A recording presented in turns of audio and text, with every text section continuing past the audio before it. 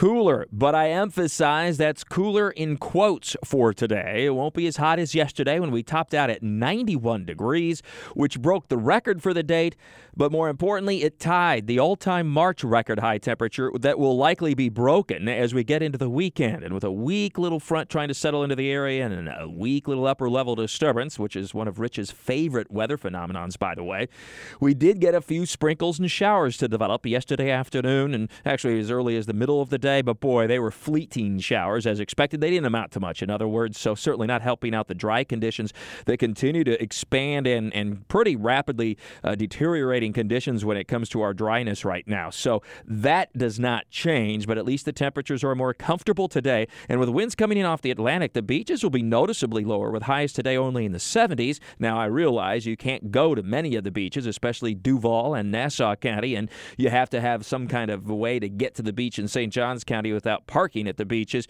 But if you live there or manage to get to the St. Johns County beaches, it's really a pretty nice day. Water temperatures, by the way, have been flirting with 70 degrees, way above average. No surprise, given the very mild winter and the way above average temperatures we've now had for months on end, it would seem like. Now, heat is the story tomorrow into the weekend, and it's really quite remarkable for this time of year for late March to have the temperatures that we're expecting, 90 to 95 degrees. Tomorrow's record high is 89, set at 1991. We'll likely get to that.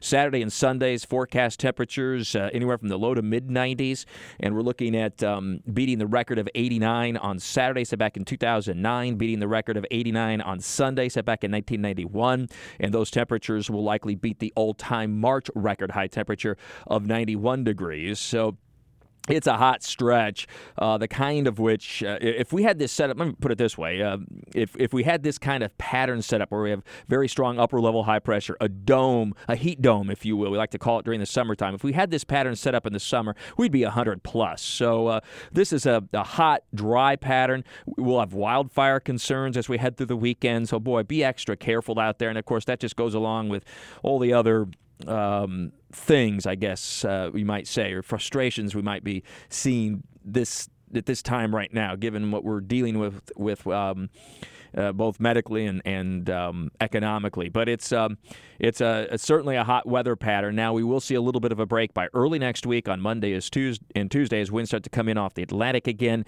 and that gives us a little bit of a temperature drop. Now, we still are going to reach the 80s inland, but it'll be in the 70s at the beaches. The big story is that we continue to track a developing weather system for the middle of next week that offers some hope for some rain. It's not likely to be a complete overhaul or change in the weather pattern, but we should manage at least a day with some decent rainfall, and it appears to still be honing in on, if you will, on Wednesday. And so we'll continue to track that pattern and how it might develop. But that's our best hope for rain of much consequence. Unfortunately, it may come with some severe weather, but still a ways out. That appears to be on Wednesday, our next best chance for widespread and significant rainfall. In the meantime, I have been posting things you can do at home, homeschoolers, sort of a Weather 101 or weather at home projects that you can do. They're easy, they're cheap, they're fun. So far, I've done an anemometer, which measures wind speed, a thermometer, which measures air temperature, and I have a series of these that I'll do all the way through the weekend into early next week. I've posted a couple in the Burrish blog at WOKV.com, and I'm also posting them on my Facebook fan page at Mike First Alert, and even tweeted some of them out. So check it out, and we'll try to help out a little bit with, let's call it Weather School 101 at home, the home version, courtesy of your chief meteorologist, Mike Burrish. Again, it's on my Facebook fan page, and I've also posted it in my Burrish blog at WOKV.com. Everybody take care of yourselves with all your weather all the time. I'm Chief Meteorologist Mike Burrish for the CBS 47 at Fox 30 Action News Jack's First Alert Weather Center for 104.5 WOKV.